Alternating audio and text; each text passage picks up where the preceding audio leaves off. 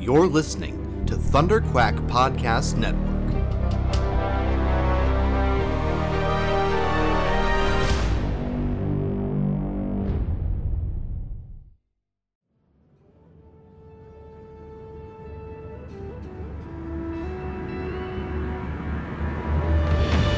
From across the stars, Commanders Michael Cohen, Matthew Krenke, and their ragtag crew are here to bring you stories of adventure and excitement from a galaxy far, far away. Get ready for tales of merciless bounty hunters, courageous heroes, and sinister villains from the core worlds to the outer rim and beyond.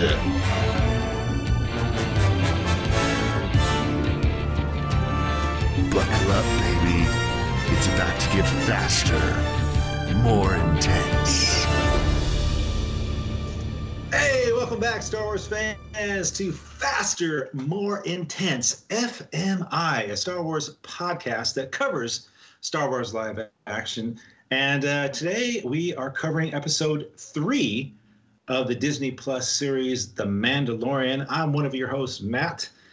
And let me welcome in my label mates on the Thunder Quack Podcast Network, who always kill it on the Star Wars The Saga Continues podcast. Aww. I got Kyle and Paul joining me today. What's up, Kyle? Hey, how's it going, Matt? Excited Good to be here Yeah, it's exciting to be here for this episode of The Mandalorian. I think the three of us kind of hit the jackpot on this one. Because, we kind of do a round table and rotate out hosts every week. And when I watched this episode on Friday, I was like, man, I picked a good week to sign up to be on the podcast. So this should be a fun one. Yeah. And also, Paul, what's up, Paul? Pretty good when you're not trying to talk smack about being farther at Jedi Fallen Order with me, sir. I know, right? Hey, yeah. over the Twitters too. We also had like a little chat about you called me out on The Mandalorian, which I have to admit I was not super excited about the series when it was introduced. But hey, seeing all the footage that came out at Celebration, and then watching this show, and we'll get into some stuff of why I think it's certainly becoming one of my favorite things. It doesn't. I mean, I'm not going to say I'm more hyped with this stuff than I am, The Rise of Skywalker. It's still going to be top for me, these movies. But this thing has really, really surprised me on how I don't know, it's grabbed my attention, and I'm really excited. Shoot, even my wife is watching this thing. This is what's crazy, guys. Like, she watches the movies, whatever, like a lot of, maybe wives or partners or whatever that watch it with you and like, oh yeah, that was fine. But they have no other interest in it, right? She's even like, hey, we're going to watch The Mandalorian tonight, right? It's Friday. We're going to watch it. Yeah, we're going to watch it. So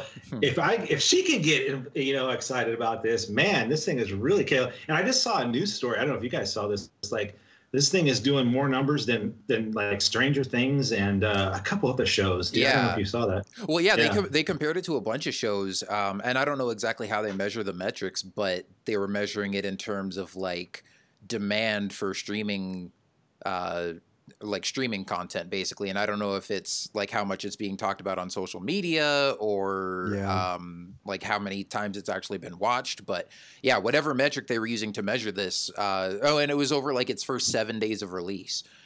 So they're kind of comparing like the demand for The Mandalorian in its first week versus like how many people were watching Stranger Things during its first week and stuff like that. And Mandalorian was like far and away more popular than Stranger Things, and there was like, they compared it to some other sci-fi shows like Doctor Who and Westworld, but then they compared it to a few other shows on Netflix and other streaming services too. So yeah, I don't remember exactly what all those were or exactly what numbers they're measuring by, but I mean, the gist of it was The Mandalorian's really popular, and all you have to do is look at all the Baby Yoda memes on Twitter to realize that that's true. Yeah, right. I know, it's crazy. Go ahead, Paul. Well, are we shocked that it's doing this good? I mean, come on. I mean, am I the only person? I feel I'm the only person in this universe sometimes that thought this was going to slam dunk 100%. gonna be fire, and I mean, of course, Star Wars should be doing better than Stranger Things. I mean, come on. I mean, it's like it's just a nice surprise though, because I mean, yes, it looked good going into it, but they didn't. How is this a surprise? Because okay, first of all, they didn't show us much. Like the stuff that they showed us looked good, but they still showed little enough that there could have been a lot more stuff that wasn't as impressive as the stuff they put in the trailers. And also, again, I mean, I'm a huge Star Wars fan. I want it to be awesome, and I had a feeling that it was going to be good, but you just never know until it's out there, and especially with the reaction to The Last Jedi and Solo. Like, if you had told me that The Mandalorian and Jedi Fallen Order would have come out at the same time and both been as critically well-received as they've been, I almost wouldn't have believed you, because after the past couple years of Star Wars stuff that we've been through, it's just hard to imagine everybody being so excited about two big things at once. And I mean, you hear little negative things here and there, like it's not 100%, not everybody loves it, but for the most part, both of these have knocked it out of the park. Yeah. And well, for me, I think The Mandalorian is, I've always had faith in Jon Favreau. I talked about this on the Blaster Cannon show the other day. And I talked about how I've always had faith in this because, one, Mandalorians are a cool property that we haven't been really going down and exposing yet. And I say exposed because they are very much at this before the Mandalorian TV show. They were always kind of like I almost want to say secret ingredient to Star Wars, because we were all prevalent. Well, Kyle was a baby in the 90s, but Matt, me and you were pretty with it in the 90s, and Boba Fett was huge. Like Boba Fett was on everything in Star Wars, and Kyle, I'm sure you remember that too. But just give me a little jab because you're younger than us. Yeah, I mean, you're right to a certain extent. I wasn't a baby through all of the 90s. I was a baby to kick off the 90s. Yeah, there you go. But my point is that Boba Fett was huge, and he was all over the marketing because he was a popular character. And again, there's reasons why, but let's be real. He was a popular character not because he was a cool character, because he had whatever. He looked amazing. And that's the reason why people loved him. And I loved all the criticism, and I say love, obviously I'm joking when I say that because it's annoying when people are like, now Boba Fett's boring. How could you like Boba Fett? Because it looks amazing, for God's sakes. I mean, like, I'm sorry. Yeah, you're right. If you had if Jeremy Bulloch was just nodding his head in Jabba's palace without the suit, it would, and put him in some rags or whatever. Yeah, no one would care. No one would care. But he looks amazing, and that's why we all love him, and that's obviously why the EU and everything before it, and all and that's we all interested in where he comes from. What does that armor mean? And they gave it different meanings, and obviously George went with it a different way, and we can go. That's a whole podcast of series and show focus for 3 years by itself. But in this instance, I always knew the Mandalorian or something like that would be successful because of you can't undermine the idea of having great looking characters in genre filmmaking or TV or whatever. And I just knew with the fact that you're going down a road of a great looking character that hasn't been exposed yet really in Star Wars, written by Jon Favreau, one of the architects of the Marvel Cinematic Universe, and is obviously, and other things as well, also Swingers. Freaking love Swingers. I don't think he wrote Swingers, but he was a big part of that movie, I think. But anyway, my point is, I just had a lot of faith. And then you put Dave Filoni in, and the fact that he's executive producing and he's directing for the first time, I just knew this was a recipe for success. And it's gone beyond even my wildest dreams. And obviously, with Baby Yoda and everything. So I just knew this was going to be successful. And I don't know. I love being right. Ain't gonna lie. I mean, let's be real. It's not that hard of a guess. That's why I said this should be no surprise to anyone. It's Star Wars. And well, I don't think it's a surprise that it's successful, but I think it is a surprise that it's as successful as it has been. I guess for me, Star Wars should trump Marvel, and this is coming from a Marvel, a diehard Marvel fan. I'm a Marvel zombie, but I guess maybe in the U.S. because outside Marvel is bigger outside the U.S. But in the U.S., Star Wars should trump any franchise when it's at its peak. 100%. If I had to take Marvel and Star Wars at its peak, I would say Star Wars would win. Maybe not. I don't know Marvel now. It's hard to say. Marvel might have a little bit of an edge because it's riding on momentum, but when Star Wars is at its peak, it's to me, it's unstoppable. And I just, of course, Star Wars should be destroying Stranger Things, in my opinion. So I'm excited. I'm excited to talk about this episode. I just brought a bunch of Mandalorians and where he comes from and all that jazz, and we're gonna get into that. Lots of cool stuff. No, definitely. And you brought up Boba Fett, and before we get into the news, I'll just say I had told this to Mike, and I don't know if you guys ever heard this, but my whole thing was, Paul, like you said, you talked about I'm even older than you, and we grew up with Boba Fett, and my first reaction was, with this show is like, why couldn't this have been Boba Fett? I have thoughts that maybe Favreau wanted to do Boba Fett, but maybe they told him no. So that's why he just picked The Mandalorian. But so far in this show, there's no reason it couldn't have been Boba Fett. But I think hopefully in this show we'll see why that you can't use it. It's going to be somebody else. We already know the name, and you don't want to know the name. I don't really want to know the name either. But it's just funny how you mentioned Boba Fett, and that was like the thing on my mind. I was like, man, I wish this kind of could have been Boba Fett, because he's just been so ingrained in this saga for so many decades now, and I think he's a beloved character. Like you said, the look is amazing. So, but it is kind of nice getting to know some new Mandos and some new stuff here, and we're going to get into that. I guess. Yeah, go ahead. No. I just to add on to that, Matt. I mean, my idea of this show from the beginning, even just seeing the trailers and hearing the premise and stuff, it sounded to me like Jon Favreau, being an original trilogy fan and probably was a big fan of Boba Fett, and rather than making a Boba Fett show that tried to fit into the continuity of like what George had already done with the character, this seems like taking it back to the roots of like back in the days after the original trilogy, like in the 80s and 90s, when he was a really popular character just because of that look and because people didn't really know who he was or where he came from. And there was kind of this idea of, and of course I was really young when this was all going on, so I wasn't as aware of it then, but just from reading a lot of like the history of the character and what kind of people's initial reaction to him was and stuff, it sounds like, people really had this idea of Boba Fett as he kind of seemed like that Western gunslinger, that man with no name, like the silent but deadly. He even walks with like the clinking like spurs on his boots and stuff like that. And then George kind of took it in a different direction, and we see him as a kid and his ties to the Clone Army and Jango Fett and everything. And so my impression of it is this kind of is supposed to almost be like a pseudo Boba Fett show, but rather than continuing on the character and picking up from where George left off with him, they're like, let's just start with a clean slate with a new Mandalorian, but make him that sort of idealized image of Boba Fett that we all thought he was going to be before George added more stuff to the character.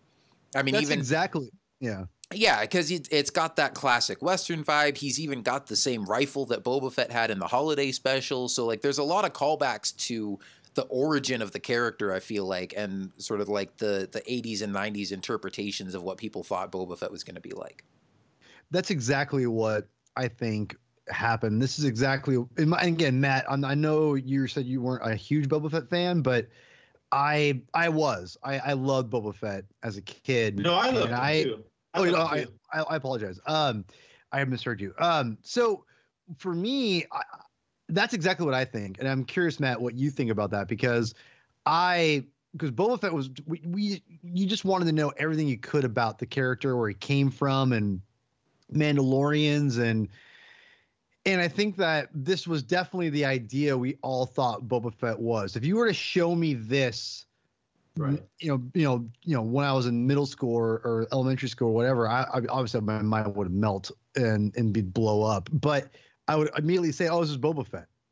Why is that Boba Fett? Why does he have just if you just told me and I saw everything, I would say it. Even like Pedro Pascal's voice, I would say it's not like identical to the original Boba Fett voice, but I forgot his name because it wasn't Jeremy Bulloch, obviously.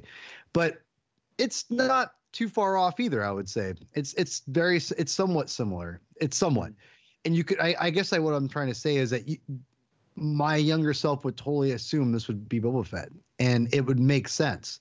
Mm-hmm. And I think that this very much is what we all considered Boba Fett to be.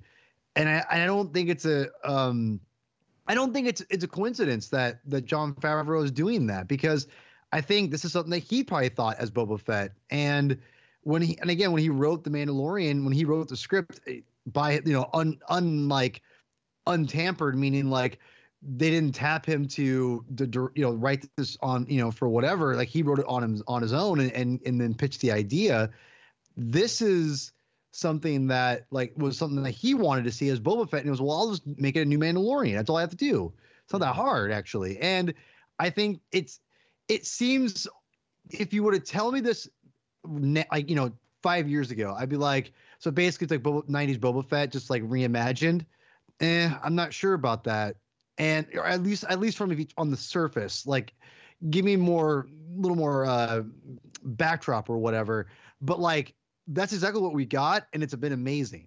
And I just love that this is the Boba Fett I don't want to say we deserved, because George was the keeper of everything, and I think he definitely had in hindsight, I do like his vision, but I definitely think this is the Boba Fett that we all expected, and I think we're getting it. It's fulfilling us. Matt, what's your take on that? Well, I was just going to finish by saying, I think it's just maybe the fanboy in me that, like I said, I did love Boba Fett. I just didn't, when this series was announced, I was just like, oh man, Mandalorians, they're fine. Yeah. But Boba Fett, no, I love Boba Fett. And that's why maybe like I said, this is the fanboy in me kind of wanted this to be like you said, this is what we wanted to see Boba Fett do back in the original trilogy. And now that you have the opportunity to do it, and the effects and Disney and all this stuff, like you just kind of want to see him get his desserts. Like he went out like a punk, right? Like all of us are just like, man, why can't he come back and show how cool he is, and to see that green armor again and the Wookiee braids. And that, I think that's part of it too, just my own little fanboy wish that we can see that. But, like I said, Boba Fett has his run, and we saw what happened with him in the prequel trilogy. So although I did say you could insert Boba Fett into the show at this point, maybe that's not exactly true, because we have learned some things about the Mandalorians and the foundlings and this kind of thing. So we'll get into that in the episode here. But I guess before we do get into the episode, just a couple more items of news, and we'll jump in. We have descriptions for 4, 5, and 6 episodes of The Mandalorian coming up. They hit on the web. If you don't want to know this is a spoiler. I consider this a spoiler. So if you don't want to know they're just one sentence little recaps here of what's coming up. If you don't want to hear, just jump ahead a minute or two here. In episode 4, guys, we got the Mandalorian teaming up with an ex-soldier to protect a village from raiders. I'm assuming that's the Cara Dune character. What do you think, Kyle? Yeah, I don't know if you watched that panel that they did when they had like a premiere screening for some fans, and they had the cast and crew there, and they did an interview that they streamed on like YouTube Live and stuff. And they mentioned that Bryce Dallas Howard was the one who introduced the character of Cara Dune, and she's directing episode 4. So yeah, that's definitely who they're talking about. Okay, good. Yeah. Episode 5 of The Mandalorian helps a rookie bounty hunter who is in over his head. That one's got me a little puzzled. I'm not sure who that could be. Yeah. I mean, I hadn't heard anything about a rookie bounty hunter before, so that'll be interesting to see. I think that also is the episode when Ming-Na Wen's character, like she's playing some assassin or something, she's supposed to be introduced in that episode. That's right. But yeah, it'll be interesting to see who this rookie bounty hunter is. I mean, anytime I hear something about another bounty hunter, my mind is always jumping to like, oh, are we going to see Cad Bane or Hondo or some other familiar face? But if it's a rookie bounty hunter, it's probably going to be a new character. Yeah, I know. Oh, geez, if he is able to pull something like that off, that would be amazing. Bringing in characters like that from the Clone Wars. Gosh, I mean, it's Dave Filoni, and he brought back Darth Maul and Grand Admiral Thrawn, so I wouldn't put anything past him at this point. Yeah, I know, that's a good point. And then season 6, the tagline is The Mandalorian joins a crew of mercenaries on a dangerous mission. So, we got Cara Dune coming in. I'm sure she's going to be involved in that. And whoever this new rookie bounty hunter, I'm assuming they're going to fall in line with The Mandalorian, and he's going to have a crew of mercenaries now. So that's kind of what's coming up as far as news. And then the only other thing kind of we wanted to mention is of course, we've had a couple of new spots in the last week as far as the rise of Skywalker. We got another 30-second clip, and then we got a little 2.5 minute kind of encompassing the whole saga. And then we actually got today 30 seconds of an actual scene. Again, spoilers here if you don't want to hear us talk about this particular scene. I understand that. Jump ahead maybe a minute or two. But Kyle, we got the scene. I know you've seen it. I've seen it. It's actually a really fun scene. It has a funny line in it from Poe and Finn. And it just shows, I guess, it's showcasing some of the action. And this is confirmed that this is kind of basically in the beginning of the movie from J.J. Abrams. So, okay. But yeah, it's just a cool scene. It was a cool scene. I love seeing the new stuff that the fly. He makes a joke about they can fly now, talking about the First Order troopers that are on these two-wheeled bike things that launch them into the air. So actually, a really fun scene. Had some good comedy in it. Kind of reminded me of The Force Awakens, kind of the comedy that between Finn and Poe. So yeah. I really love that. What do you think? Any thoughts on that? Yeah, I mean, it seems like it's going to be a fun action scene. We really didn't get to see a whole lot of it. Like you said, it's just the 30 seconds. We see the jet troopers like on the back of the speeders, and they get launched up. And then 3PO's like, oh, they can fly now, and Finn's like, they can fly now, and Poe's like, yeah, they can fly now. So fun little back and forth between the main characters. I'm looking forward to getting to see just when I say all three, like Finn, Poe, and Rey, see them all together on screen. Like we haven't really seen that group dynamic much in this trilogy so far. Why'd you leave out 3PO? You don't want to see 3PO? He's not part of the main three. Dude, he's a main freaking character. He's in every saga film. Why do you have to hate on 3PO? I'm not hating on 3PO. You're hating on 3PO. You know 3PO is my favorite. 3PO is my favorite character. So by not including him in the three main characters of the trilogy, I'm hating on it. Yes, because he's the one who said the freaking line. I said that he said the line, and then I said I'm looking forward to seeing Rey, Finn, and Poe together. Exactly. I gave 3PO his credit for the line. Whatever. Whatever. Oh boy, it's getting heated up in here. If you want to hear 3 hours of this on a bi-weekly basis, tune in to Star Wars: The Saga Continues. No, hey, we're going to be doing our commentary episode for The Last Jedi in a couple weeks. And get your popcorn ready for that one. Yeah, that one's going to be woo. Just a side note, we had a very serious talk. I'm being serious. I went to them and I said, guys, we might have to do a rebuttal episode just for me. That way I'm not dominating the conversation completely. And Kyle's like, no. He had it all worked out. I'm like, all right, Kyle, I trust you. So I'm letting Kyle take the lead on this. He's the leader. I'm like, I'm going to take your lead. I try to warn him. Like, I'm trying to help us. I don't, dominate. No. I'm like, okay, I get it. I try to warn people. I'm like, I'm warning you guys. But I will say this for a sneak preview for those who think I just hate The Last Jedi. I do not hate The Last Jedi. There are elements of The Last Jedi that I hate and still do not like. But there's a lot that I do like. And I cannot wait to discuss it on our upcoming The Last Jedi commentary, which we'll record next month, which we still haven't recorded The Force Awakens. We'll do that tomorrow. So, yeah, that's tomorrow. And then, that's tomorrow. Wow. I mean, Last Jedi is going to be next month, but next month is next week. So it won't be long. I know. It's true. Hey, I'm looking forward to that too. I don't know, Paul, you might even like Last Jedi more than me. I don't know. We'll see. But I'm looking forward to listening to that. I think so. That craziness. I think I might like a little bit more, just a little bit. Not much.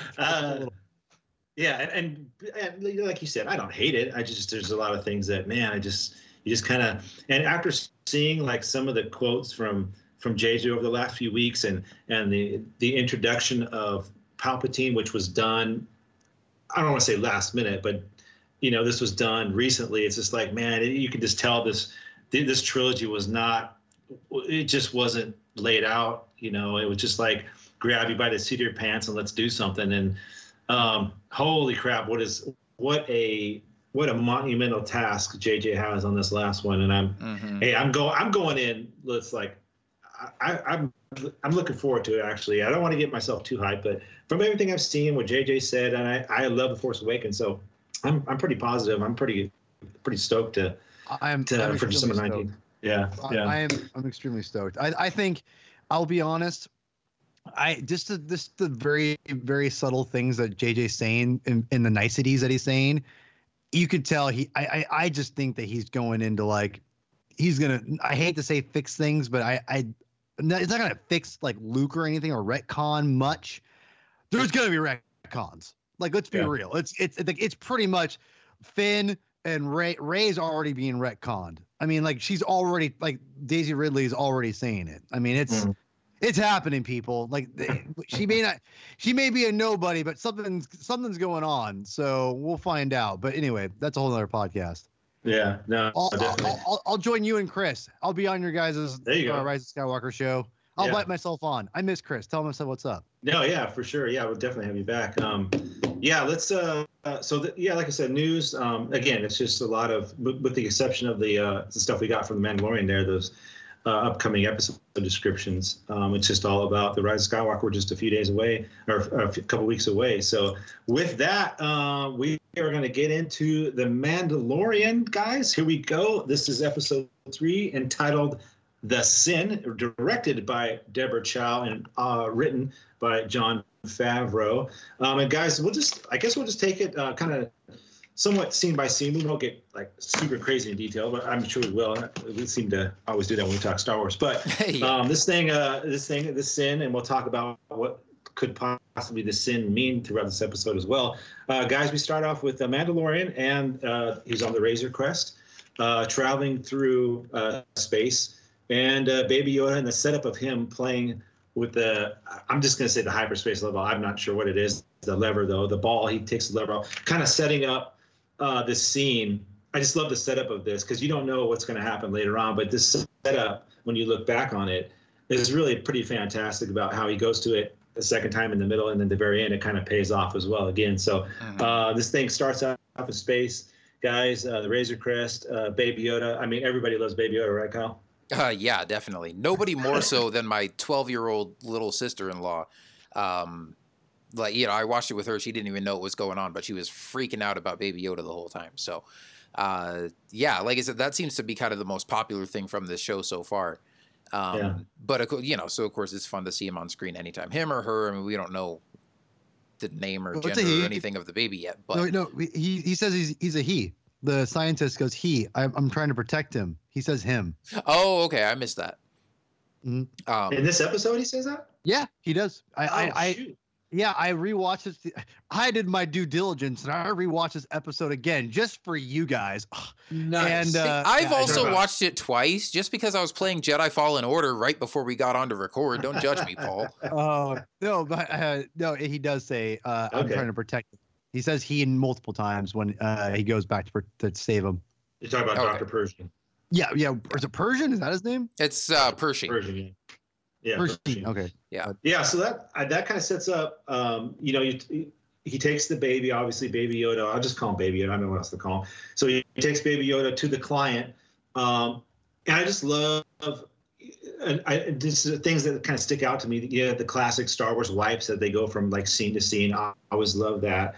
But we get the client and Dr. Pershing. I guess. Well, I don't want to skip too far ahead, guys. I guess I might be skipping a little bit too far ahead. But anyway, Baby Yoda. And here's another thing I love about Baby Yoda is he emotes with his ears a lot of times.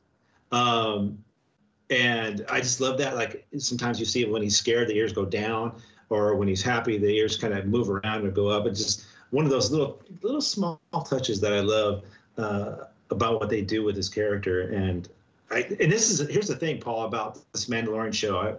I'll say this now in case I forget it.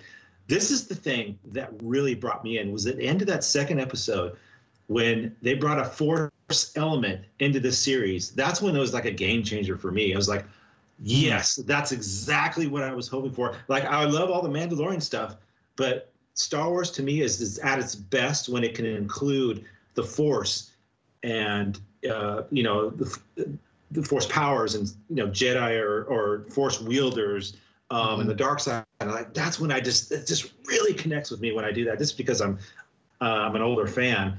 And I think that's what it's doing. When I saw that scene in the end of season episode 2, is like, yes, for some type of force users in this. Where can this go? And I think that just the thought of where is this going to go? Like and that was another thing. The Baby Yoda thing totally threw me for a loop. My first thought was going to be some type of force user. I had no idea it was going to be Baby Yoda, but I thought I thought it was going to be some type of force sensitive child. Turns out to be this, young Yoda. So that was what totally sold me on this series. But getting back to the episode, Kyle. Again, we talk the client. He's bringing the baby to collect his ransom or his bounty. And one of the things that interested me was he asks about the child, and the client goes, that's not, we don't do that. Part of the guild, we don't ask about our bounties. You take your bounty, you deliver it, and you get your money, you go. That was the first instance of, wow, this Mandalorian is, there's something going on with this child, and I have some theories about that later. But what do you think about that, Kyle, about him asking about the bounty and where's he going with this? You know what I mean? Yeah. Any thoughts? Well, I mean, you mentioned the name of the episode, The Sin, and what that could possibly refer to. And I think it kind of has multiple meanings throughout the episode, but I think he has a few moments where he does things that you could consider a sin, at least, to the people that he's interacting with. And this was one of them where he obviously, he's got his bounty, he delivers it, he collects his payment. And then he obviously has developed a connection with this child and doesn't feel good about handing him over to these Imperials and wants to know what they're going to do with it. And he asks more questions than he should. And he's like, and I think it's cool too that just through this exchange, we learn a little bit more about this bounty hunter's code and the guild and stuff, where he says, hey, isn't it your code that once the job is done and the payment is collected, that you're supposed to forget this ever happened? Which makes sense. I mean, and especially I'm sure for a bounty hunter, even though a lot of these are, rough and tough, kind of cold-hearted people, sometimes you probably don't want to think about what's going to happen to some of these people that you're out there catching and stuff. You can't afford to stop and let yourself think like, oh, where do they come from? Or what if they have a family or whatever? You're like, somebody wants them. They're paying me to collect them. That's all I got to worry about. But he develops enough of a connection with this child that he's concerned and kind of wants to know, make sure he's not handing him over to something bad. And you can kind of just see this whole time that he's got a bad feeling about this. And you kind of get the sense even here that he's not just going to let it drop. Like, this isn't going to be the end of it. And I knew, like, whether it was further on in this episode or in future episodes or whatever, I'm like, we're going to see the baby again. He's going to come back for it at some point, or at least like run into it again at some point. But we see that even as sort of cold and calculating and ruthless as this Mandalorian is, he's got enough of a soft spot in his heart that he's not just gonna turn a baby over to some Imperials that are gonna do bad things to him. Yeah. What do you think, Paul? Well, I really like this part because I loved when he was going through the marketplace or the town with Baby Yoda, and Yoda is reacting to all the scum and villainy, if you will, around him, and he's responding to them. I almost thought that they're going to try to take the baby right there. I thought there was going to be an action sequence like immediately. But I wasn't disappointed that it wasn't, because I actually liked the idea of getting them going through together and him reacting to everything, and it just added to the tension of what Mando was doing by bringing him to the Herzog and whatever is Persian, Persian, bringing him to him. It built that tension up, because you're like, is he actually going to do it? And he did. And to me, the sin is definitely a double meaning, Kyle. I definitely agree with that. I think that there's the sin there's the morale sin, I think, of doing something that that is not right. But I also think there's the more that's not honorable, is not the right word I'm looking for, but the more what's the word? You help me out here, because it's he's going by the guild rules, right? Like, so code, him going the code. So he goes against the code. That would be him not on what's the word I'm looking for? It makes you how do I explain this? You know what I'm saying? It's like he's committing a sin against the code. Mm-hmm. So therefore, that's where the double meaning is, and I like that. I like the idea that he's damned if you do, damned if you don't kind of a thing either way. And obviously he couldn't live with himself to let Baby Yoda go by, to do something happen to him. Like obviously something happened to him when his own trauma and his own life that we get in the flashback. So I like the idea of them going through and building that up and him talking to Herzog and the doctor and this kind of trying to get the idea. I also love the Willow Hood ice cream maker is in there and is full of Mandalorian chocolate bars. So I thought that was amazing. That was such a perfect touch. And let's be real, when he opens up the canister, I'm like, that looks incredible. Like that was such a great idea. I mean, come on. Yeah. The most pressing answer we wanted was, what the heck was Willow Hood carrying around? We finally got the answer. Yeah, dude was smuggling Beskar. Yeah. You mentioned it. It's this client, man, he gave out a ton of these fobs because he wanted this, they want this kid. And even though the Mandalorian is the Mandalorian, he's really good at his job, he sent out everybody after this thing. That's how bad they wanted this thing. And you're right. It's the code. The client says the code of the guild is not to ask about what's going on with this child. So he ends up taking his Beskar, and we transition guys to the Mando Enclave is what I keep hearing it referred to. Yeah. Now, one thing I wanted yeah, go ahead. Oh, I was just going to say, one thing I wanted to jump in on the last thing you just mentioned about the client, how he sent out a bunch of fobs and sent all the bounty hunters after this thing, basically. And it was just kind of like a competition, like, hey, let the best man win and bring back the child. And he even says, like, to the victor go the spoils.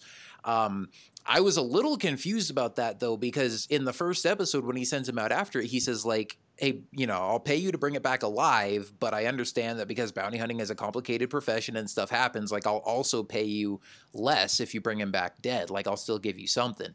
But then when he meets up with IG-11 and IG-11's like, hey, the client wanted him terminated and he's about to kill him. So I assumed that he was hired by somebody else.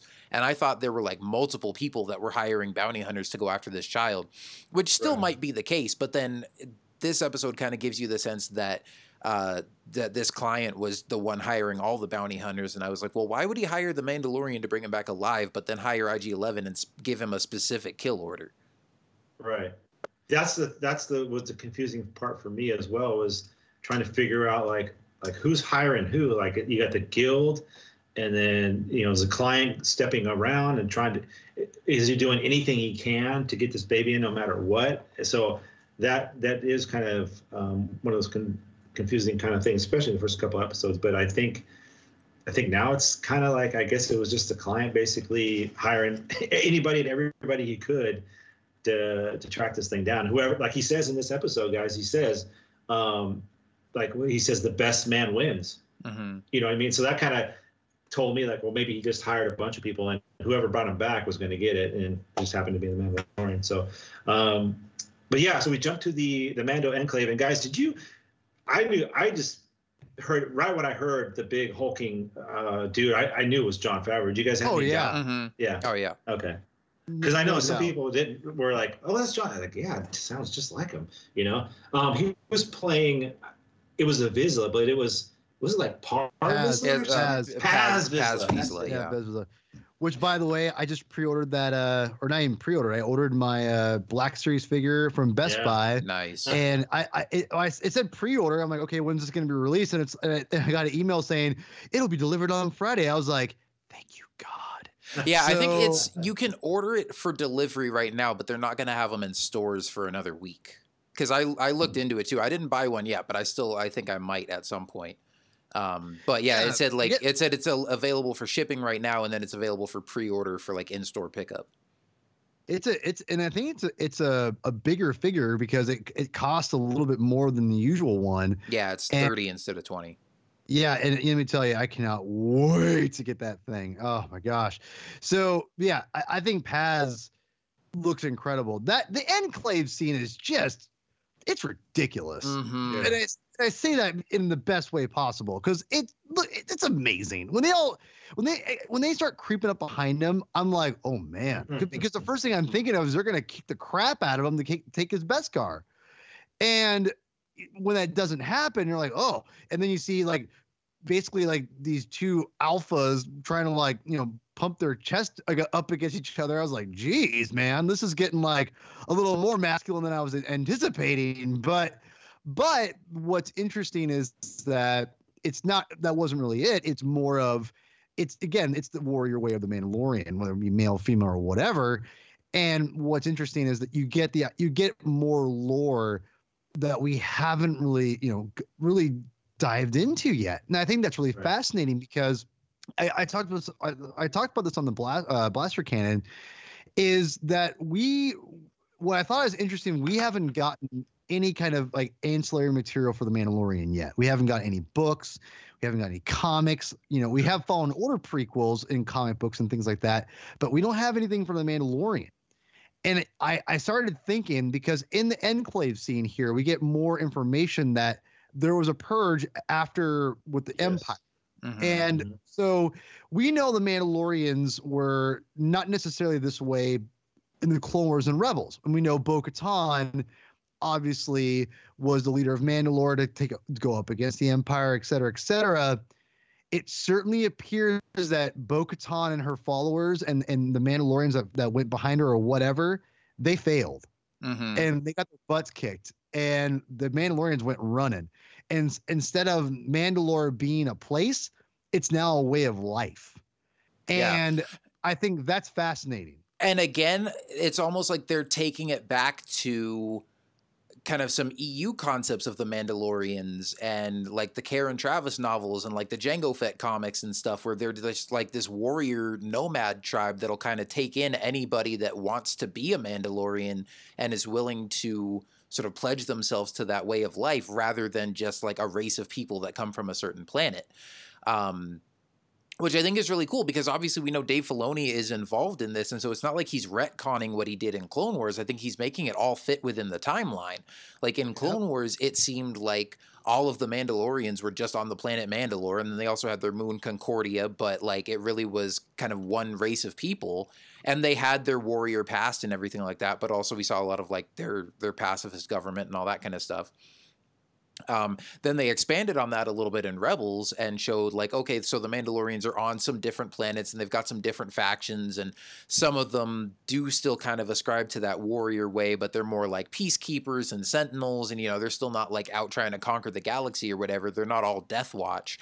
But there's just some different, like Rebels showed us some more facets to the Mandalorian culture that we didn't see in Clone Wars. And we saw Mandalorians that were siding with the Empire and Mandalorians that were fighting against the Empire, and there was kind of like a little civil war there. And at least where Rebels ended, it seemed like the side that was opposing the Empire was the side that won, and that now, these Mandalorians were maybe going to go on to try to fight and free themselves from Imperial control. And like you said, Paul, it doesn't seem like it went well, because they're referencing this purge and talking about how the Empire basically wiped them out and wiped out their way of life. And we don't know if this enclave here is all of the Mandalorians that are left, or if they're just kind of scattered throughout the galaxy and this is one little group of them. But I would definitely be interested to find out like what happened during that purge, what is going on Mandalore right now. Like, does the planet even still exist? Like, are there still Mandalorians there? Like, sort of what is the state of the Mandalorians throughout the galaxy, I guess. But that was one of those things that they kind of hinted at in the first episode when we saw this Mandalorian enclave for the first time. Mm-hmm. And I had a feeling that like over the course of this show that it wasn't going to focus on just the main character, that we were going to see other Mandalorians at some point and get to know more about Mandalorian culture and stuff. But we got a lot more in these first 3 episodes than I was expecting to get this early on in the show. And they kind of teased it in the first episode and then blew the lid off of it here in the 3rd episode. Yeah, I think that and I love the idea that when you have you have Dave Filoni, who's bringing in the more EU elements, and I don't know the EU Mandalorian ways as much as or not at all, really, to be honest. I don't have a huge knowledge in that, because it's basically what you're seeing here. Well, right. Well, because I know Karen Travis did a lot of stuff in those books, and I definitely feel like I read a lot of comics with them in it. You know, with the Knights of the Old Republic and the Boba Fett and Jango Fett comics. They definitely explored a lot of those ideas, and I definitely agree with you. It's more of a way of life than you were born there, et cetera, et cetera. And George kind of took that whole idea and kind of turned it on its head. I love that Dave Filoni's kind of is taking that idea, but and really running with it. And I don't want to say retconning, but really doing something different where the purge happens and we don't, and obviously it takes a total U-turn for the culture. And I don't think this is the only Mandalorian thing out there besides the planet.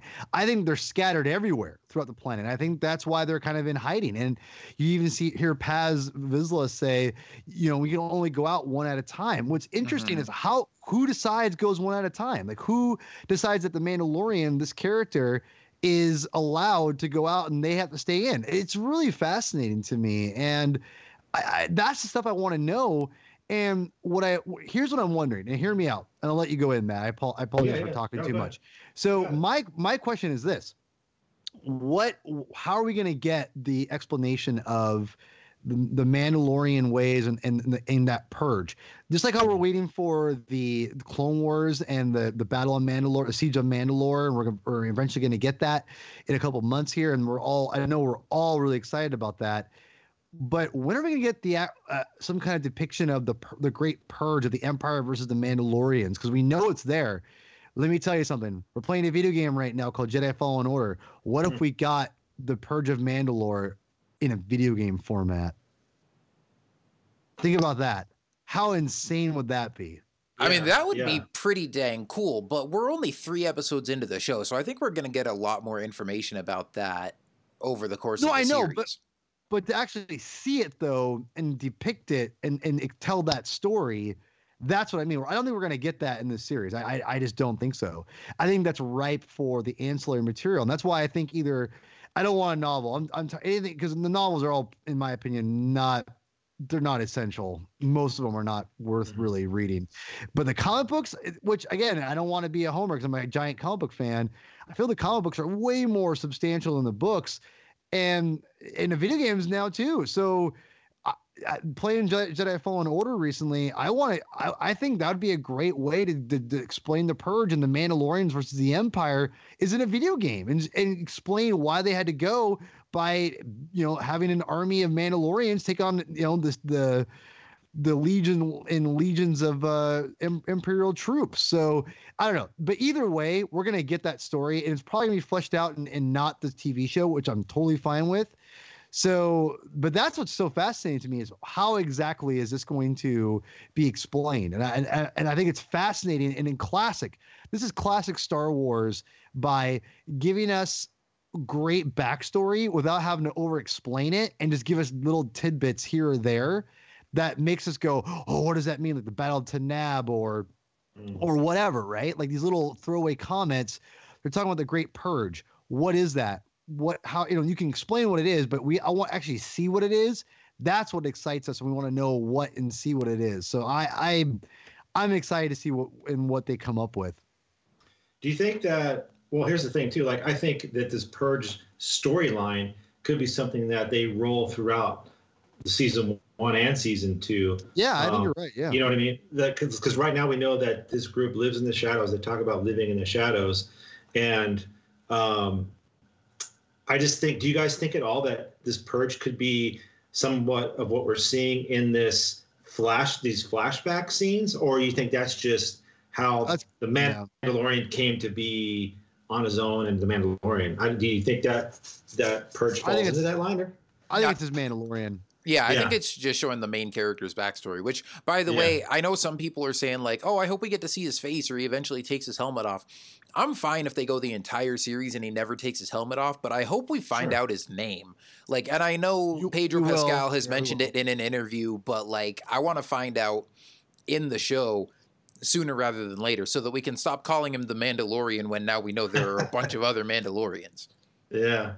Yeah. Well, yeah, go ahead. Well, I apologize. I think that that's the whole reason they are giving him a name eventually, is the fact that Mandalorians are going to be in the show besides him. So I think that's that's the reason why he's eventually going to get his real name explained or revealed, because of that reason. Because oh man, there's someone I could talk for hours on the Mandalorian, but so I gotta shut my mouth. But I just think that there's a reason why we're going to see Mandalorians in the show a crap load, obviously, and it's so I think that's why we're going to get it sooner than later. So to finish out this Enclave scene, obviously they start building his armor. We get introduced to a new catchphrase. We already have one catchphrase. Third episode, we got a new catchphrase. This is the way. So the new phrase that the Mandalorians speak to each other. And did you guys notice the knives when was it Paz Vizsla and the Mandalorian kind of were knife to knife? Did you notice that they were vibrating? Mm-hmm. Yeah, just like in the Trandoshans, vibro axes were doing the same thing. Okay. In the second episode, but you can't really tell because they don't stand still for very long, so you could it's almost like a blink and you miss it thing. But they definitely do the same thing, and they're the same weapons that they have in Return of the Jedi. So, because I always wondered, how do vibro axes go up against lightsabers? Mm-hmm. That doesn't make any sense. Now I'm like, because okay, like they're actually gonna give us a reason. Got it. Yeah, they put the vibro in Vibroblade finally. It makes now everything makes a lot more sense. I'm not gonna lie. So to finish out, like I said, to finish out the scene, we also get, obviously, when they're making the armor, you get the flashbacks again. So we get to see a little more of the flashback. And I until I know otherwise, I'm assuming this is kind of the Clone Wars era. Mm-hmm. And the one question I had, guys, of coming out of this, and if you have any thoughts, let me know. The Mando, or his parents get killed by the super battle droid. We see the opening of the hatch. The super battle droid was there, and then also it cuts. My question is, wait a minute. Then who saves the Mandalorian? You're talking about the Clone Wars era? Could Dave Filoni just bring in somebody out of the blue, Anakin? I know they won't do that, but can you imagine if they did do something like that? You're speaking my language, you know what I mean? Matt. You know what I mean? Yeah. It's just like, oh my gosh, that'd be so cool. Just just like, this is what happened in like a side adventure. Anakin's cutting down battle droids. He just happens to cut down a battle droid that was going to kill the Mando. Like, just the in-universe thought of that, just like, blow my mind. They're not going to do it, but that's just where my mind goes sometimes. Never say never. Like, and I thought the same thing. I talked about this on the Saga Continues a couple of weeks ago when we reviewed like the last trailer that came out before the show. And we saw like a brief clip of that flashback where you saw super battle droids chasing people. And I thought, because when I first saw that in the trailer, I thought that it was like in the present day and somebody had reactivated some old super battle droids or something. And then I was like, what if that's a flashback to the Clone Wars and it's like him as a kid and his planet's getting taken over by the Separatists? And then what if we did see like Anakin or Obi-Wan or Ahsoka or Yoda, come and save him or something? I'm starting to think now, I mean, the way that might make more sense story-wise is I'm like, well, what if he gets saved by, and I don't know why this would happen, but like if he got saved by the Death Watch, by like Pre Vizsla or Bo-Katan or something, and that's what inspired him to join the Mandalorians, or even, if he just got saved by some Mandalorians. But then I'm like, but back then those guys were fighting with the Separatists, so why would they be, then, I mean, Pre Vizsla eventually turned against Count Dooku, and they did have a little falling out. I mean, we never see the Mandalorians like fighting a Separatist army or anything like that. So yeah, part of me thinks that he might get saved by some Mandalorians, and that's what inspires him to join the Mandalorians. I guess that would make more sense. But it also would be, again, like you said, just knowing that Dave Filoni is involved and knowing those little callbacks that he throws in there. And especially with the way that ends, you see he's hiding in the bunker, and then you see an explosion outside, and we assume that's where his parents died. But then the bunker opens back up, and there's a super battle droid standing right over him.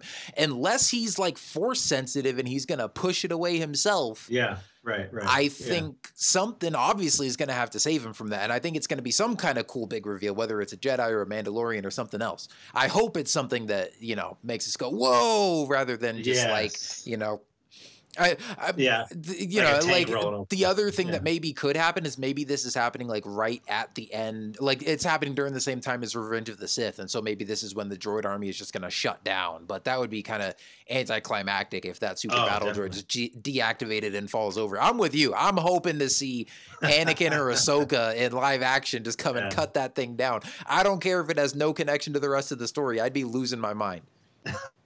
Paul, are we talking crazy here? What do you think? You guys are all crazy. Let's be real.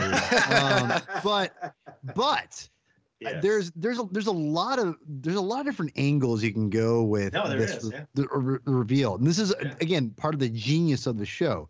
There's the angle of Obi-Wan Kenobi because Deborah Chow is the showrunner or head director of the Kenobi series coming up, and she directed this episode and strongly hints that he's going to get saved by someone because there's battle droids putting a super battle droid is putting his blaster fist right at his face, and and obviously someone's got to come and save him, and it's Clone Wars era. So, and then she comes back to direct another episode later in the season. So maybe whoever eventually saves him is revealed in her episode, which then could be Kenobi. There's that angle. Yeah. There's the angle that Yoda's the one that saves him because that's why he goes back to save the child in the first place, because it reminds him of Yoda. He saved him, so he should save Yoda. I like that angle. There's one that I think is underrated and maybe we haven't talked about yet. And I think it's a dark horse. I don't think it's likely, but there's a couple reasons why I think it's possible. Ahsoka. And the reason why I say Ahsoka is not because Dave Filoni is executive producer, blah, blah, blah. I get that. But I think that Ahsoka would be interesting because if they wanted to do something with Ahsoka later on in Disney Plus, if you could introduce that character now and have her save him, because I think it's possible that that's who eventually gets Baby Yoda is Ahsoka. And so I think if that was, and if I'm thinking that, you have to start laying down the seeds of that somewhere where he has to know a Jedi at some point. And whoever that person, I think whoever saves him right there, Mandalorian's a good point, but I think it's either it's one of the three in my opinion. I think if I'm a betting man, it's one of the three, and I think she's a dark horse because she's out there. They haven't done anything with her yet. You can't give Baby Yoda to Luke, so it's not going to go into Luke anywhere. Ahsoka has to be that person, and I think that's a good way to introduce a live-action Ahsoka, even though she's much younger. You don't have to cast the same actress to play that older Ahsoka. It can be a younger Ahsoka, but you can start getting that idea right there that Ahsoka is that's where they're kind of aiming at, and that's where I think my dark horse is. I think it's probably Obi-Wan Kenobi, but I think dark horse is it's either Obi-Wan or Yoda. But my dark horse is Ahsoka, and I think that's who I ultimately think will get Baby Yoda is Ahsoka Tano. Hey, I'd be good with any of those, honestly. Like just that connection to the stuff we've seen Clone Wars and prequel stuff would be pretty awesome. So, I'm in for any of those. It doesn't matter to me. But yeah, that was just a really serious question that I had coming out of that. So we get the great shot, guys, of the Mando walking into the, I guess we'll call it the bar, with his brand new shiny armor, and he just looks BA, man. He just strutting in with his Beskar armor. Great shot of that. Okay, can I really fast? Yeah. I apologize. I don't mean to interrupt. I just have to say this really quick.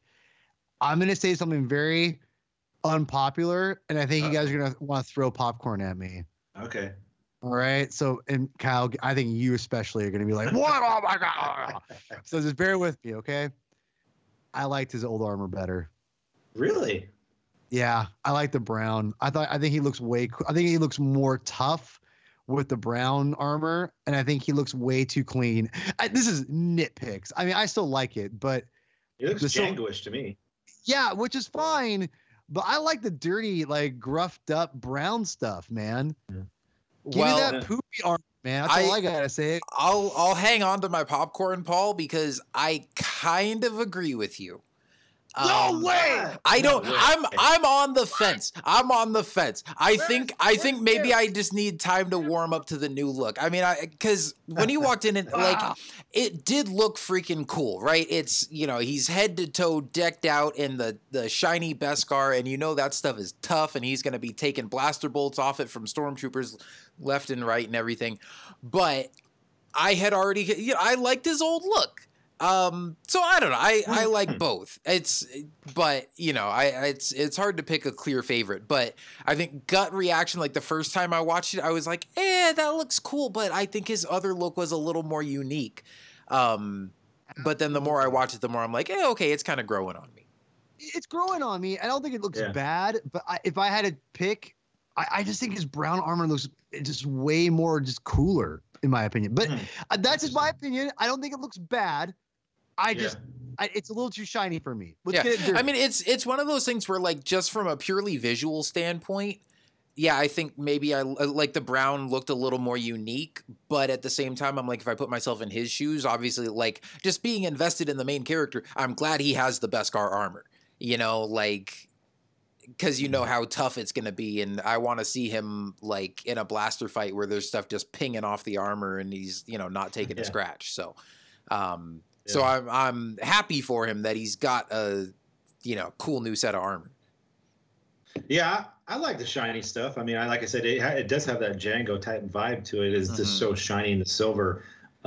So I just thought it was, you know, the way he walked in, you could tell he was like just flaunting that, like, look at me, man. I am it. So he comes in, Kyle. He meets with Greef Karga again. Again, he's asking about, you know, the baby Yoda, what's going on, and Karga again explains, hey, you know, it's against the code to ask that stuff. And then we get the second part of the setup that we got from the first. The Mandalorian goes back to his ship. He's getting ready to fire everything up, and he reaches for that handle again to lift off, and he notices the ball is still off and on the control area there. He picks it up and kind of looks at it, and then has a change of heart, which I think a lot of people were just like, I know my son was watching it with me, and he's like, before we got to that point, he's like, oh man, I can't believe he's leaving Baby Yoda. And in my mind, I'm thinking, well, just wait a minute or two and see what happens. And sure enough, you know, he was like excited when he found out that, he turns everything off and he gets out and he walks back. So, you know, I think a lot of us probably saw that coming, but hey, it was a pretty cool misdirect and trying to throw everybody off the scent. But no, he's going back. And again, the second part of this 3-part payoff here. So, anyway, he goes back, and then and this section is where the client, and he takes his pulse rifle. Mm-hmm. Well, you know, Matt, before we get too far into this part, I wanted to jump back to something real quick. When before he goes back to the ship, when he's talking to Greef Karga, there was just a cool little bit of universe building. Because we've heard about some of this behind the scenes as far as the time period and the lawlessness and the way things are after the fall of the Empire. But we haven't really gotten too much into that in the show yet, as far as like what the state of the galaxy is as a whole yet. And when he's talking to Greef Karga and he says, again, he's asking like, hey, do you know what they're going to do with the kid? And he's like, you know, don't worry about it. It's not our job to ask questions. And he's like, yeah, but this isn't like a normal client. Like, this is the Empire. Like, they're probably up to no good. They're not even supposed to be around anymore. And Greef Karga says something like, well, if you're so concerned about it, like, go back to the core and tell the New Republic and have them come out here and deal with it. And he's like, oh, you know, they're not going to do anything. And so it's cool to just kind of get through the lens of these characters a little bit of an idea of where the New Republic stands. And, you know, we know that they're sort of the centralized government of the galaxy, but they're sort of still building in the core worlds. And I'm assuming we're out in the Outer Rim and they really have no control out there. And there's little pockets of Imperial remnants that are still kind of doing their own thing. And they, again, technically, like, they fall under the jurisdiction of the New Republic, or the New Republic would try to stop them, but it's like out here there's really nothing they could do about it. So I just thought it was cool to bring that up and hear them, you know, mention just kind of what's going on as far as the politics and the state of the galaxy as a whole. Yeah, he even mentions the New Republic, and the man was like, oh, they're a waste, or he says something about, you know, blows off the New Republic, like, yeah, they don't they're not nothing. So yeah, I know that was actually really good. I forgot to write that down, but that's kind of an important part of that scene too. Paul, we were just kind of going over this last scene where the Mandalorian kind of changes his mind, and one of the questions that I posed to myself, and I kind of answered it myself, but I was like, okay, he's going back for the baby. Why all of a sudden this Mandalorian who just goes out and collects bounties, why all of a sudden does he change his mind over this Yoda? And I think they've done a good job of setting up why he did it. And my own canon was just like, well, I think what did it for him was when he saw this child use the Force on the Mudworm, and all of a sudden it's like, whoa, this is a special being for whatever reason. And I think that kind of changes his mind. You guys have any thoughts on possibly why the sudden change of heart? Paul, or go ahead, Paul. Start with you. I think that he just relates to the child. I think Okay. it's a combination of a lot of things. I think obviously I think that that he relates to him because he was a foundling himself, and then he's an orphan. He was saved. He wasn't just left for dead that like he very easily could have been.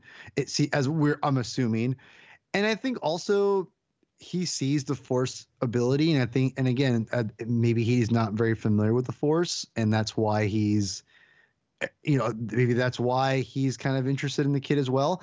But I think that also goes back to why he was saved. If we assume it's one of the three people that I think it is, then him seeing the Force knows it's a big deal, and that is they do good, So I kind of feel there is the Force definitely is playing a part in a lot of this.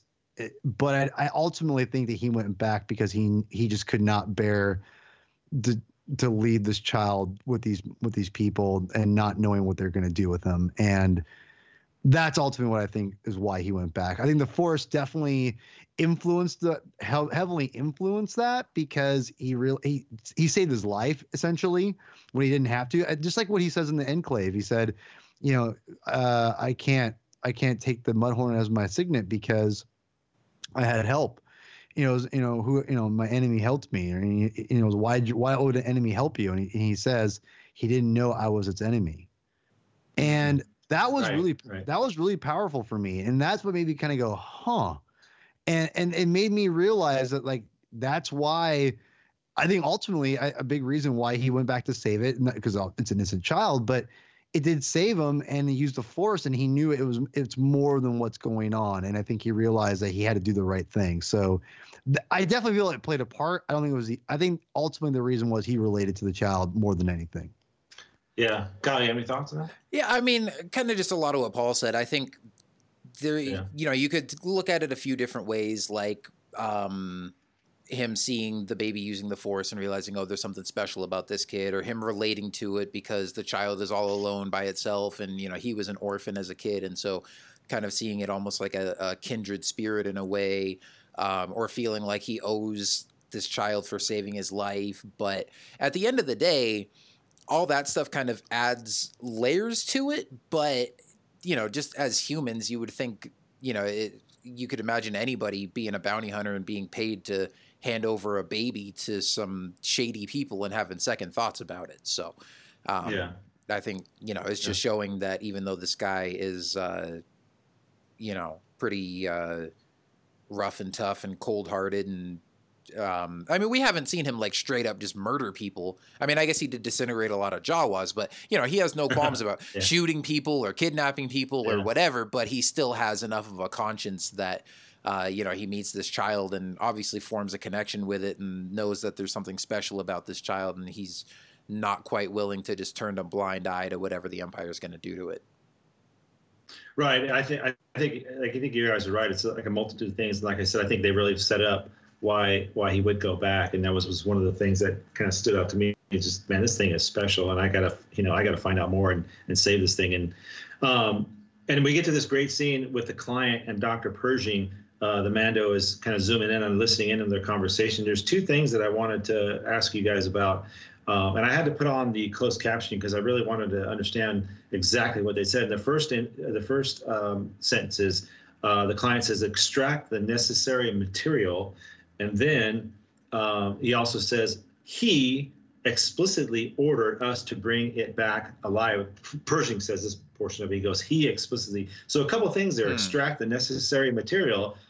I mean, a lot of us are thinking, well, it's some kind of clone thing. And then the second thing is, wow, is this another character that, you know, when he says he explicitly ordered us to bring it back alive, who is the quote unquote he? And is that going to be another one of these great reveals of who else is involved in this, bringing this? And I think those are two really, really cool sentences that kind of, if you don't pay attention, you kind of go over your head. Kyle, you have any thoughts on those? That's pretty interesting, huh? Well, I'm glad you watched it with the closed captions on, because I missed the second part. I know I heard him talk about extracting material, but I missed that part about saying like he ordered us to bring it back alive. So yeah, that's a good question as to who that he could be. I mean, we know that there's the character that I think like Giancarlo Esposito is supposed to be playing, some Imperial Moff.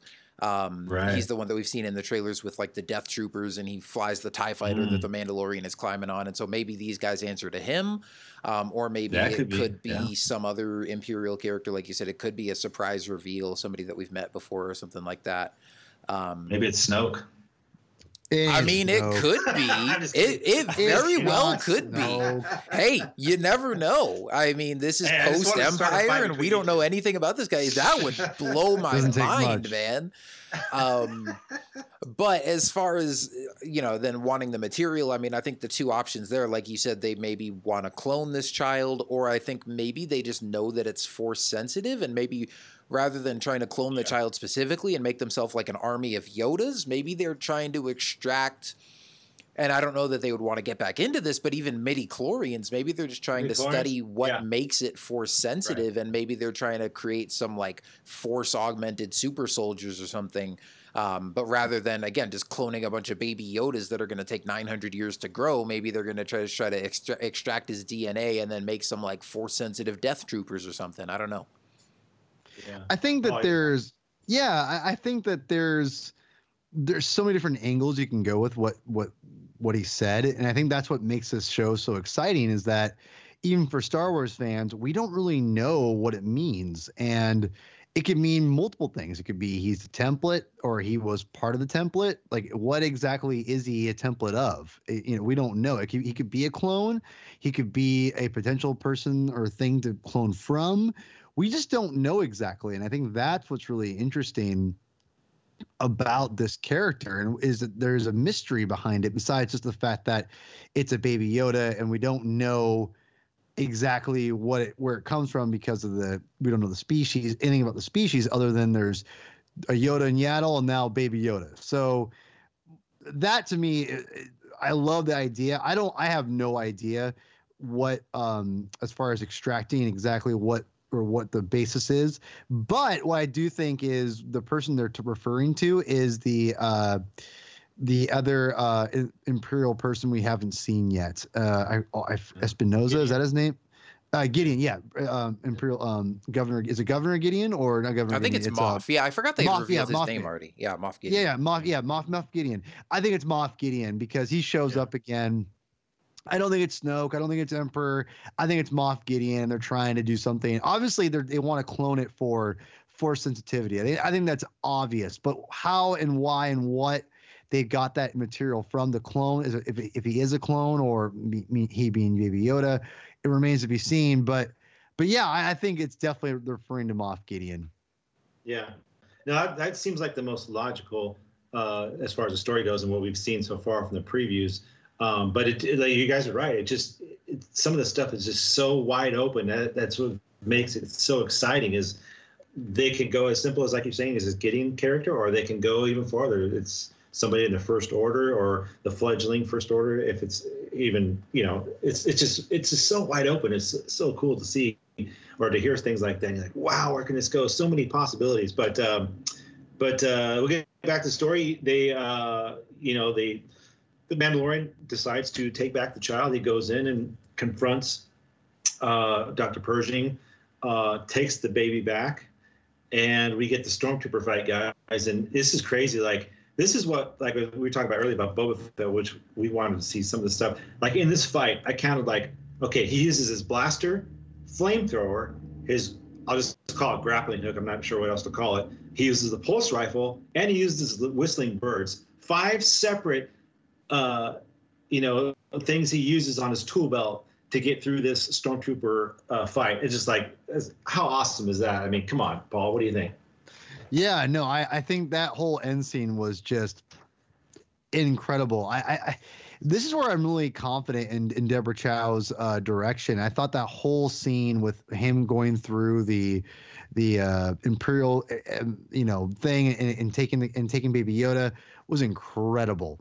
And obviously stuff at the end too. I mean, but yeah, I thought that the way that was shot and definitely at small scale, and it definitely felt small in some when I rewatched it on certain time. The last couple of times I rewatched it, but I will say when I first watched it, I wasn't thinking that. It was really well done and very tight, and I liked that. I thought it went really, really well, and I thought she did an amazing job with that directing and giving us the flashlights and all that stuff. It was very, very cool. I loved it, and like you said, that he uses everything in his bag of tricks, and it was amazing to see.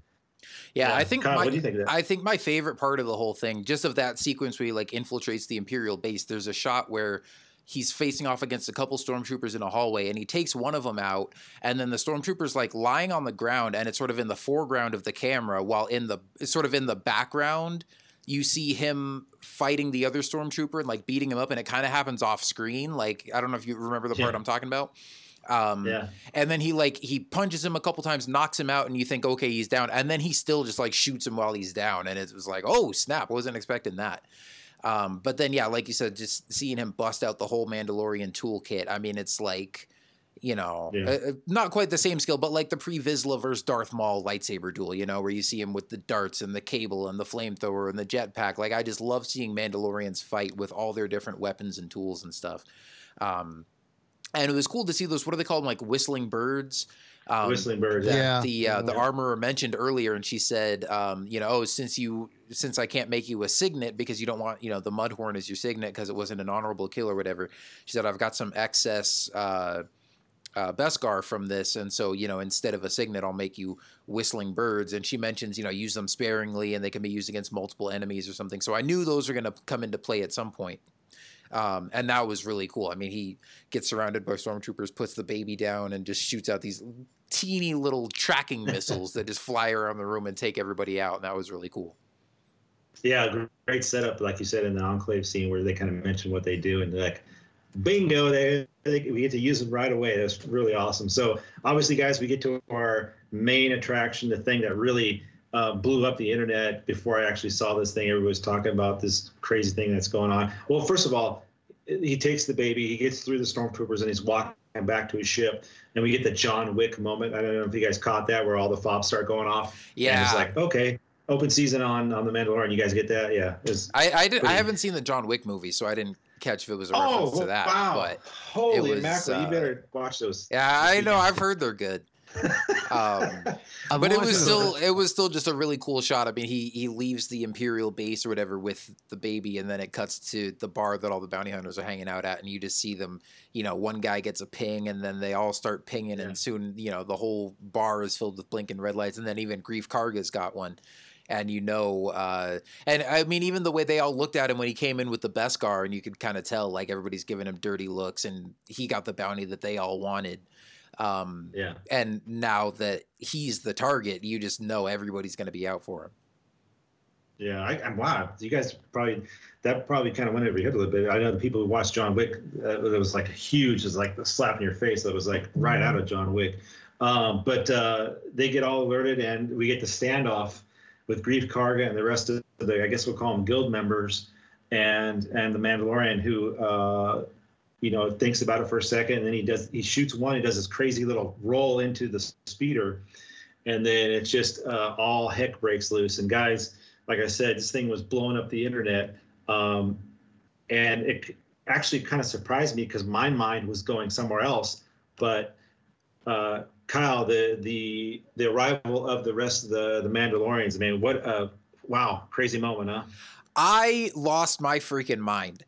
I was watching this with my wife, and we had a friend over to watch it as well. And kind of like you, Matt. I mean, my wife likes Star Wars. Like, she's kind of a casual fan. Like, we're going to, we've got our tickets to go see Rise of Skywalker on opening night together. Like, she's seen all the movies, and she knows enough that like we'll talk about it sometimes. But I mean, she's not on my level of like hardcore fandom and stuff. But she really loves this show. And so, it's fun to watch it with her and see how much she's enjoying it. But as all those Mandalorians were just flying over the arch into the square with the jetpacks and blasting everybody, she was laughing at me and going, I think they broke Kyle. Cause I think I just went, holy crap. And then I just sat there with my jaw hanging open the entire scene. And then I was texting a buddy of mine about it later, and I made the comparison. I said, that scene with all the Mandalorians flying in, that's the Vader hallway scene from Rogue One for Mandalorian fans. Like one of those moments that's just pure fan service, but like still fits in the story and doesn't take you out or anything. Like, it works within the story itself, but it also is just such a cool fanboy geek out moment. The kind of stuff that like we've seen in Clone Wars, obviously with huge battles on Mandalore and stuff, but never seen just this scale of Mandalorian action in live action before. So it was just really awesome. And like you said, my mind was kind of going a different direction too, because the Mandalorian has taken out a bunch of the bounty hunters and stuff, but they kind of close in and they've got him surrounded. And then he's hunkered down over the baby, and he's been sleeping through this whole thing. He's got his eyes closed, and then he slowly opens his eyes, and I'm starting to think, is he going to use the Force again? Like, we're going to see some bounty hunters just start floating, and then the Mandalorian's going to have easy targets to pick off. But then even when you saw that rocket fly overhead, I was wondering, like, whoa, who the heck is that? Is somebody flying in a spaceship? Like, I know Cara Dune's not supposed to be until the next episode, but does she make like a last minute entrance in here? Like, for whatever reason, my mind wasn't thinking about the Mandalorians. Mine either. And just when they all started flying in, man, it was so freaking cool. And I love how this connects to, we didn't really talk about that, sort of the confrontation with him and Paz Vizsla, and how they have obviously their differences over the Empire and how he got the Beskar and everything. But then the Armorer is almost kind of like a mom, like calming down two fighting kids. And she's like, hey, have you ever removed your helmet? He's like, no. Have you ever, has it ever been removed from you by an enemy? He's like, no.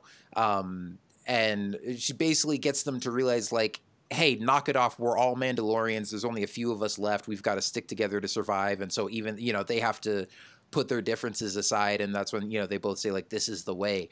And so I like that, even though you see that there's that aggressive tension, that these guys are all warriors and they're all kind of ready to be at each other's throats at a moment's notice, there's also this code and this culture that unites them all.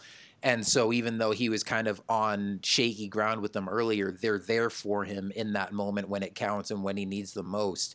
And then even Paz Vizsla comes in flying down with his giant freaking minigun and, just blasting guys. And I was, so freaking cool. And then again, I hate calling him the Mandalorian in a scene with a bunch of Mandalorians, but our main character, he turns to him and says, man, you guys coming out here and doing this for me, like, we've been in hiding for so long, we're going to have to relocate. Like, you guys came out of hiding, you're not going to be able to be here anymore. And he just says, this is the way. And it was just, so cool. So cool to see that Mandalorian camaraderie and that culture, and have that fleshed out in this episode on top of what is just a freaking awesome action scene. Paul, man, a scene straight out of, Clone Wars or the Rebels. I mean, crazy scene. What'd you think? It was all right. No, I had friends telling me, because I have a new system now. I jump off social media around anything Star Wars related, and when it's coming out, the exception of like, Resistance, I don't really care about that. And I like Resistance it's okay. I'm going to watch it eventually. I've watched the first season. I'm going to eventually watch the second season. But Rebels, it kind of came out all around the same time. So it was kind of, we all watched it all together at the same time. But with, for the most part, but with movies and this live action stuff now, I jump off like the day before. As soon as people are able to get it soon, I jump out and I try to avoid things. And I've had so many people tell me I'm going to lose my mind when I watched this episode. I thought we were gonna get like Baby Yoda going somewhere. Like I thought there would be a big reveal with him. And so when this was happening, I was thinking to myself, okay, someone's got to save him while he's going down, and all these people are firing at him and all this stuff. And I remember I was watching with my wife, and I said out loud, "Are the Mandalorians going to come and save him?" And this is before he was stopped. He was already moving at this point, and I just was like, who's going to save him? I didn't even think about I said it out loud, but I totally forgot about it. And when that one gets blown up, I was like, oh my gosh. And then all of a sudden you have all these Mandalorians show up. It was definitely fan service. Sure. And I know that, that's a hot topic. That's a hot topic to say, to be honest, because there's a very fine line of good and bad fan service. And I feel that fan service is oftentimes is not bad. Okay, I'm gonna say what you said about the Beskar armor in the bar earlier, Paul. Tread carefully, because I'm about to throw popcorn at you. Well, hold on. No. What I'm saying is that I don't think this is bad fan service by any means. And I think that what oftentimes a lot of fans out in a lot of people in fandom they want something different, and they think fan service can pollute or whatever. I do not think that. And I think giving us what we want, that's what the Mandalorian is doing in a lot of ways, is giving a lot of Star Wars fans, not all Star Wars fans, but a lot of Star Wars fans what they want. And in the meantime, these people who maybe didn't need to have Mandalorians show up and blow people up, they're seeing that and they're getting behind it now too. And I think that's the thing, is that it's being done so well that even though it's fan service, it really is serving a greater purpose. And it's been executed in story-wise so beautifully. I think stylistically so beautifully, and the costumes so beautifully. It's just a perfect execution all the way around. That's why everyone's getting behind it. So that moment is so powerful. That's why it works. It's not just fan service, but fan service for the sake of fan service. It is, but it also is serving so many different other things that's why it's so good, in my opinion. And it is. It's phenomenal. And I loved. It was a dream come true for a lot of us who loved Boba Fett back in the 90s and grew up loving the Mandalorians and always wanted to know what and who Boba Fett was from. And seeing that on screen for the first time, that was live action, was incredible. And we all know that the Clone Wars did an amazing job before the Mandalorian, and is some of the best Star Wars ever, I think, is when the Mandalorian, when it's on Mandalore, with the exception of the Poison Kool-Aid episode. And so, but this was an incredible thing. I think seeing the heavy Mandalorian Paz Vizsla in action, God, that was awesome. I cannot wait to have that Black Series figure. Woo! And it obviously, and when I have to say, when he's flying the Razor Crest and Paz Vizsla is up and he kind of gives him the salute and he's flying, I'm like, this is a total Iron Man moment. Like Favreau just had to put that, had to put that little, and even though he didn't direct the episode, it's like, okay, we have to have my character like as Iron Man out there, And so, but they even shot it like he was like Iron Man. It just felt very, which is good, was cool. It was a very cool callback.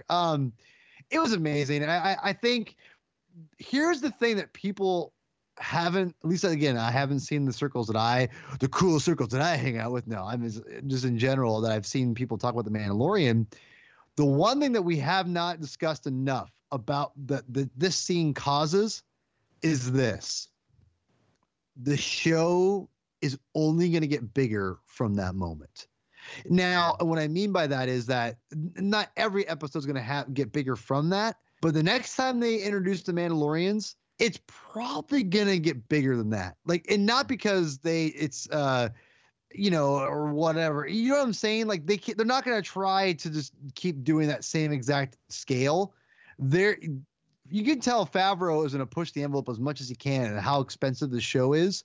When the Mandalorians show up, they're just gonna have to keep upping themselves, because that's just what you have to do. You don't want to just do the same thing. You're going to be, people are going to point fingers and say, you're doing the same thing from that one episode.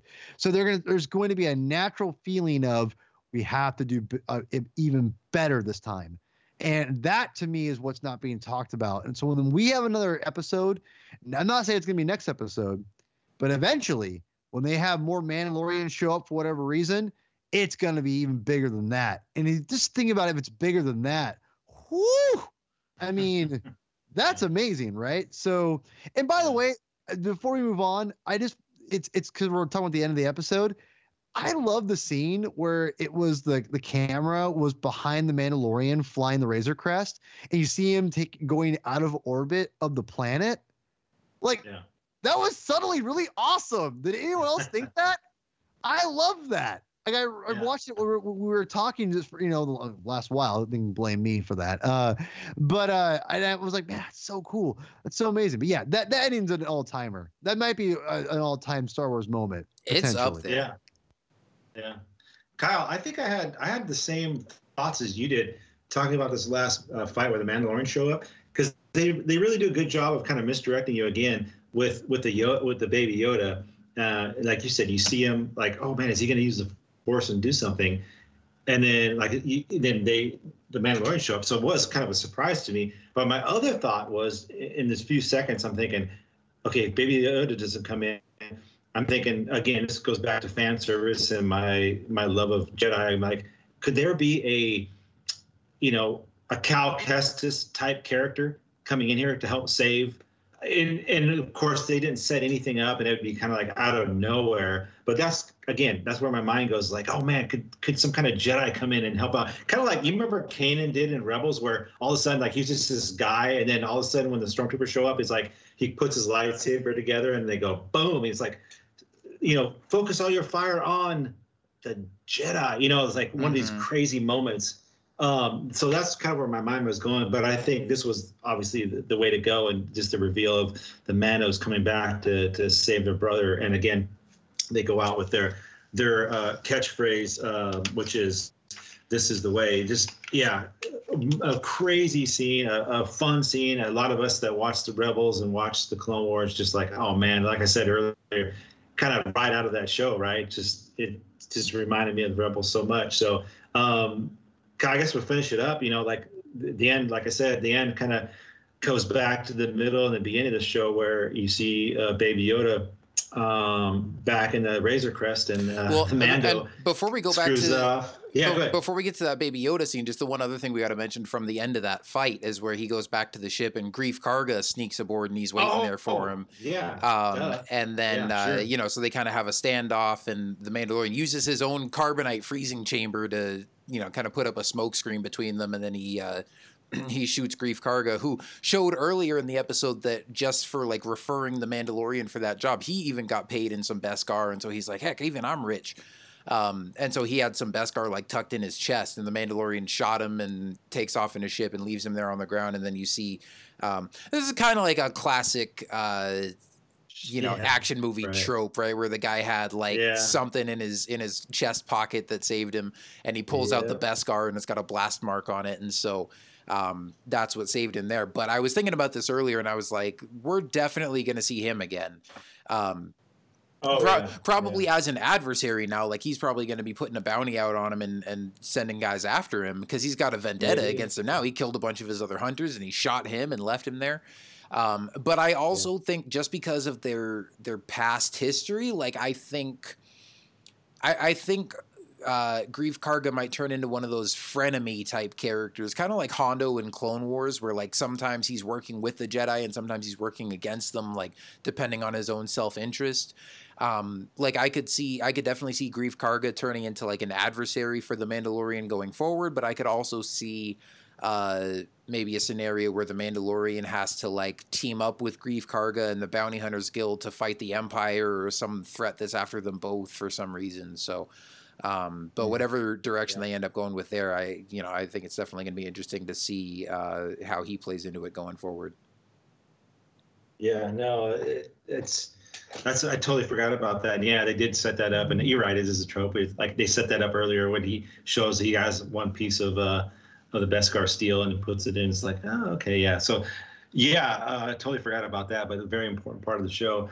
So we kind of wrap up there, guys. My thoughts on the show is like everybody was saying that this was their favorite of the first two, and I could probably say that. I mean, I've really enjoyed obviously all of them, and if you had to pick like a favorite at this point, I don't know, man. It's tough. I do think it's up there. I don't know if I'd call it the best of the series. Maybe. I don't know. What do you think, Kyle? You think it's the best one? Oh yeah, I think it's just gotten progressively better. Like the first episode I thought was good. I mean, I definitely loved it right off the bat, especially the end of the episode, but it had some areas, especially early on, where I thought it could have been a little better and was still kind of trying to find its footing. So I would say, I mean, honestly, if I had to rank them, I'd give the first episode like a 7 or 8 out of 10. I'd give the second one like a 9 out of 10. And then this one was pretty darn close to a 10 out of 10. Like, you know, between just seeing the Mandalorian in there taking out the stormtroopers and taking out the bounty hunters, and then the scene at the end where all the Mandalorians fly in. And then sprinkled throughout that, you know, you got the emotional kind of heartfelt moments with him and the baby. And sorry, I kind of cut you off there at the end when you were talking about just that scene where it comes back full circle, where he's in the ship and he gives him the little ball that he was, you know, wanting to play with the whole time. And that was what made him realize that he wanted to go back for him. And so that was a nice little payoff there at the end. So, you know, just more fun and charming and cute moments with the baby Yoda, and more world building stuff with, like we were talking about, even just the mentions of the Empire and the New Republic, but also lots more information on the Mandalorian culture and where they're at, and even getting to see more glimpses of those flashbacks and, you know, the main character and his backstory. So just good, you know, story and world building stuff on top of just awesome Mandalorian action. I mean, this episode was everything I could have hoped for. That's what I gave the first episode, was an 8. And the second one, I'd probably do the same, around an 8. And this one, I'd probably jump to a 9. But Paul, what do you think? I love this series so much. And I've been saying from the rooftops, it's going to be huge, it's going to be great, and it's so far it's exceeded my expectations in a sense to where it's even more giving us more Star Wars than I ever even imagined. Yeah, and I just kind of give people kind of an idea of what I'm thinking from like an episode directing, and as far as you know, the quality of episodes and everything really fast. But first episode I thought was clunky. You know, Tim and Kyle on our last episode kind of really broke that down, I thought, pretty well. It was Dave Filoni's first episode directing live action TV. I thought it showed at moments, to be honest. But it wasn't bad by any means, but it definitely, it was, I almost thought that, okay, this is what we're kind of expected. These people are going to be directing Star Wars for the first time, not just Dave Filoni, but so many other people on here, and, you know, whatever. But then the second episode happened, and I actually liked the second episode more. And I really liked Rick Fumiyama's directing style. And the ending fight of the Mudhorn and all the shots that he took, and was, or again, I'm sorry, butchering film talk, Kyle, and you're like the person here who probably tell me to shut up if I'm saying things wrong here. But the shots that he aligned and the shooting of that whole scene, I thought was really well done. And I love the beginning of that episode, and it made me think, man, this show is way more. It just having a more seasoned director, you could see it flourish even more. And then you take this episode, Deborah Chow, who is very experienced in directing television. That's where her experience is. Rick Fumiyama is mainly film. Obviously, those are very, very similar, obviously. But I thought that she elevated it even further because I thought she knew how to pace it better than anyone so far. And I thought like they've only gotten better pacing wise from each director. And I think she just nailed. She took 30 something, like 34 minutes, whatever it was, or less than that because you count the credits. Yeah. Took her small condensed time and really gave us a really tight, great story that it gripped you and had a great ending, and it's really impressive. And I think that to me is the biggest thing, is that The Mandalorian is giving us things that are impressive that I did not anticipate. And these directors if you were to tell me that The Mandalorian would only be a half hour long, give or take, I'd be disappointed by that. I think we'd all would agree. But when you see what these directors are doing, including Dave Filoni, but if you see as what we've gotten these three directors have, especially Deborah Chow, and what they've done with that limited amount of time, it's been extremely impressive. So, yeah, I think episode 3 so far is the best overall episode, but I think they've all been very good. And I can't wait to see what Dave Filoni does with the second episode. And I think he's only going to get better. I think he's going to be very, very good eventually with Star Wars directing and whatever. But yeah, I'm really interested to see what he does in the second episode. But yeah, Deborah Chow's the child or the sin is definitely so far the gold standard for Mandalorian. I think a lot of people were, I don't want to say put at ease, but man, when we all know that she's doing the Obi-Wan series, so I was like, oh yeah, this is perfect. And that's also going to be a lot of the writing and everything too. But I think a lot of people are like, oh wow, she's doing the Obi-Wan series, so that's even great. And you mentioned the directors. I mean, geez, we got Taika Waititi coming up to do the finale, and then Bryce Dallas Howard's in there, and her father obviously is a great director, so I'm sure he had kind of helped her along too. So it'll be interesting to see how each of these directors and how they play out. So there's a lot of good stuff coming. I guess, guys, we'll end up. We got just a few mentions. We got to go through the mailbag a little bit here. Facebook. Anything else, guys, before I go to the mail? I'm good. Yeah, I think we hit pretty much everything. Yeah. So on Facebook, John Morales, he says another incredible episode. I'm so in love with the series, the show. I love how each episode is really its own thing with a different feel, mood, and purpose. And yet they are all telling a single story. This week we got the quote, do the right thing despite of the rules rescue story.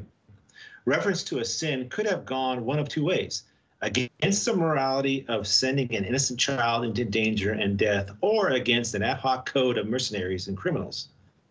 I'm glad he chose well, and now it launches us into the story of a man who has lost the world but gained his soul, though not before getting the spoils. He is now an outsider hunted by dangerous ex-associates and angry sociopathic client, and he will have to find some other outsiders in the lighter side of gray to help him out. I love these kinds of stories, so I'm totally on board, and nice to get a peek at Deborah Chow's work now that we know she is, there you go, the helm of the Obi-Wan. Feeling good about that decision too. So I did mention that about the Obi-Wan stuff. But yeah, he talks about the sin too, guys. We talked about the sin in this episode, and you can take it a few different ways about what actually is the sin. There's a couple different references in there. So any thoughts on the John Morales' comments there, Kyle? Well, yeah, I mean, I guess just to kind of expand what we talked about earlier, I mean, I kind of see it as far as like what that sin is. It could be the sin of handing the child over to the Empire in the first place, or of going against the client and asking questions that he shouldn't be asking, or him turning against the client and shooting up all the stormtroopers, or turning his back on the Bounty Hunters Guild. So he kind of breaks quite a few rules. A lot of sins. Exactly, depending on who you're talking about or whose perspective it's from. So but I kind of like that. I like that there's multiple interpretations of it. There are a lot of different things in the episode that kind of fit. And at the same time, it's not like a huge pressing question like we need to know what the sin is in order to understand the story. It's just kind of like, you can interpret the title different ways, but the episode is the episode. And it's awesome regardless. Yeah. Paul, any thoughts on John's comments? I just echo what Kyle said. Yeah. We get to Alan Leibovich. He says, again, talking about the sin, he sinned against the Guild's bounty hunter code, but realized that leaving the asset with the Imperials was a sin against Mandalorian code, especially as a former foundling himself. He had to choose, and he did. His tribe backed him up. So, and he quote our hashtags. This is the way. Another great quote from these episodes. But yeah, that's where I was going. Is like he sinned against the bounty hunter code about wondering what's going on with this child. But that's kind of where I was going. The same with Alan there. So what else we got here? We got an email also. It says this is from Sheriffston. I love that the town is almost a reverse Pompeii, carved directly out of volcanic flow. super cool setting detail. And maybe that I've recently been watching The Good Place, who does this amazingly well. But one thing I really like about The Mandalorian is that it's not wasting time with plot points. They could have saved the Mandalorian swarm attack for a later episode, but I'm glad they didn't. So yeah, you know what's funny is like you guys mentioned the time frame, and that was the first thing I was like, oh man, half hour. But I think it's one of those things where they're able to tell these tight stories. And I was always talking about this on the Rebels and on Clone Wars sometimes, and even on Resistance. It's when you put 22 episodes up, it's just, you're not going to have 22 episodes of just, your mouth's going to be dropped every time. There's going to be there's a lot of these fluff episodes. I'm sorry to say it, but there is. And I think this is you're going to get totally your opposite. You get your Darth Maul arcs and you get your droid arcs. Yeah. And this episode, I mean, this series is like, it's the old Magician's Code. It's like always leaving, or the old Entertainment Code, always leaving the audience wanting more. And they're definitely doing that. It's like every time I see it, it's like, oh my gosh, I want to see the next episode now. You know, it's like that's the total opposite. I think that's the way they're killing it. You have any thoughts on that, Paul? Yeah, I don't know. I think that there's going to be different kinds of storytelling in The Mandalorian. I don't think Baby Yoda is going to be in the whole series. I think he's eventually going to get dropped off somewhere. And I think in fact, there's an episode that I think that they're already showing us that's going to emulate the Clone Wars with what's it called? Seven Samurai. The episode where Anakin and Obi-Wan go to that planet. Oh my, is it Felucia? I think it's Felucia, right? Yep. They go to Felucia and they have to defend him against Hondo and the pirates, and they have to train the farmers how to fight back. And there's in one of the scenes in The Mandalorian, it shows like a similar scene where like they have the farmers with the sticks, like kind of being trained how to use them. Yeah, I think that's going to be the next episode.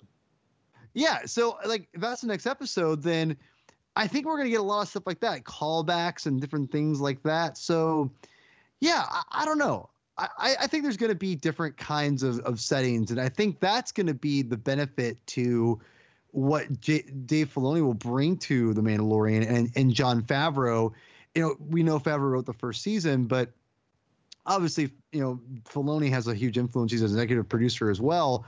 I think we're gonna get a real diverse kind of idea for The Mandalorian within the budget they're given, which is pretty good, obviously, for television. It looks amazing. So, I'm a firm believer that this is going to revolutionize Star Wars. I've said that from the beginning of this. As soon as they announced Mandalorian TV show, I said I've been saying the future of Star Wars is television. And I just feel even more vindicated than ever. I've been saying that for a long time, and yeah, and I think this is a great example of what you're going to see. How we personally all saw Star Wars at its most diverse because of the Clone Wars and what you can do with it, but a lot of mainstream fans didn't because it's animation, and who wants to watch animation, right? But now with live action, they're going to see that for themselves, and they're going to love it. So. Yeah. No, it's like I said, I don't know if I said it earlier, but man, you know, they greenlit a second season before the season even aired. They're already shooting second season. So the confidence that they have this thing is through the roof, and it's obviously well deserved. Kyle, any final thoughts before we sign it off? Not really. I mean, one thing you were just mentioning that I was going to pick up on a little bit when you were talking about the length of the episodes and how, I mean, we were all kind of surprised that they're just a half hour long. In fact, when I watched the first episode, because it was like that first day that Disney Plus was crashing and stuff, and I saw that it was 39 minutes, and I thought it maybe just hadn't loaded the full hour-long episode yet. So I was kind of expecting it to like cut off at the end, and I was just like, oh, I guess that's it. But I've really enjoyed it so far. I think it's just a nice brisk pace.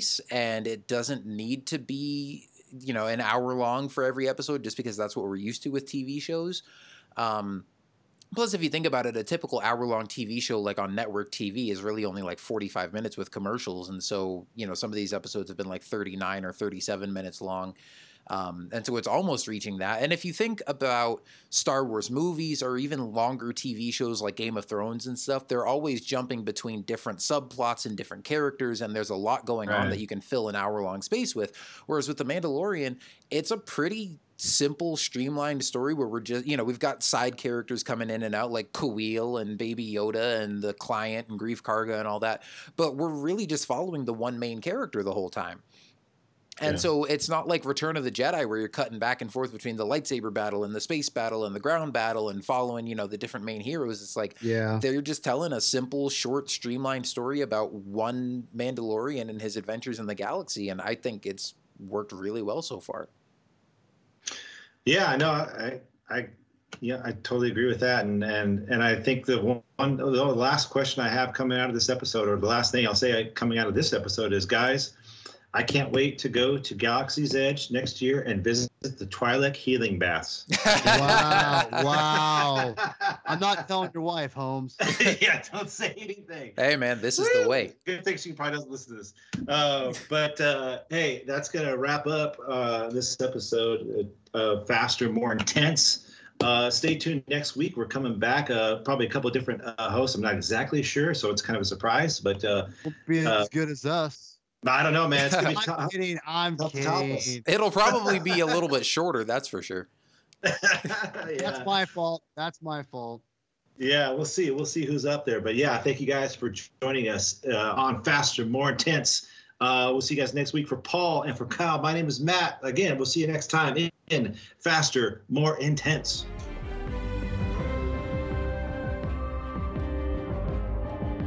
You can follow us on Facebook, Twitter, and Instagram at Star Wars FMI. If you like what you hear, you can support us in two ways. First, by heading to store.thunderquack.com to pick up some merch, or by heading to patreon.com/thunderquack to kick in with your monthly pledge of support. Your pledge gets you early access, exclusive podcasts, and more. Thanks for listening, and may the Force be with you.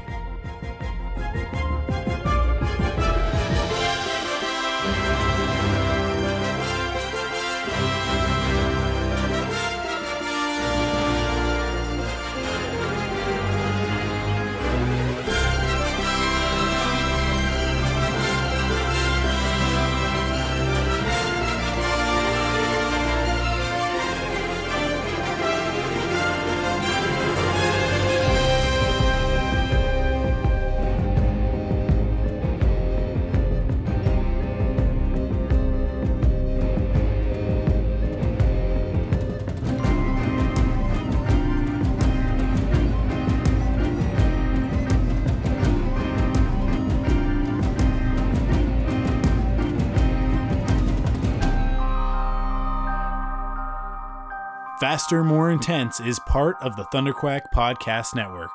Head to thunderquack.com for more great podcasts.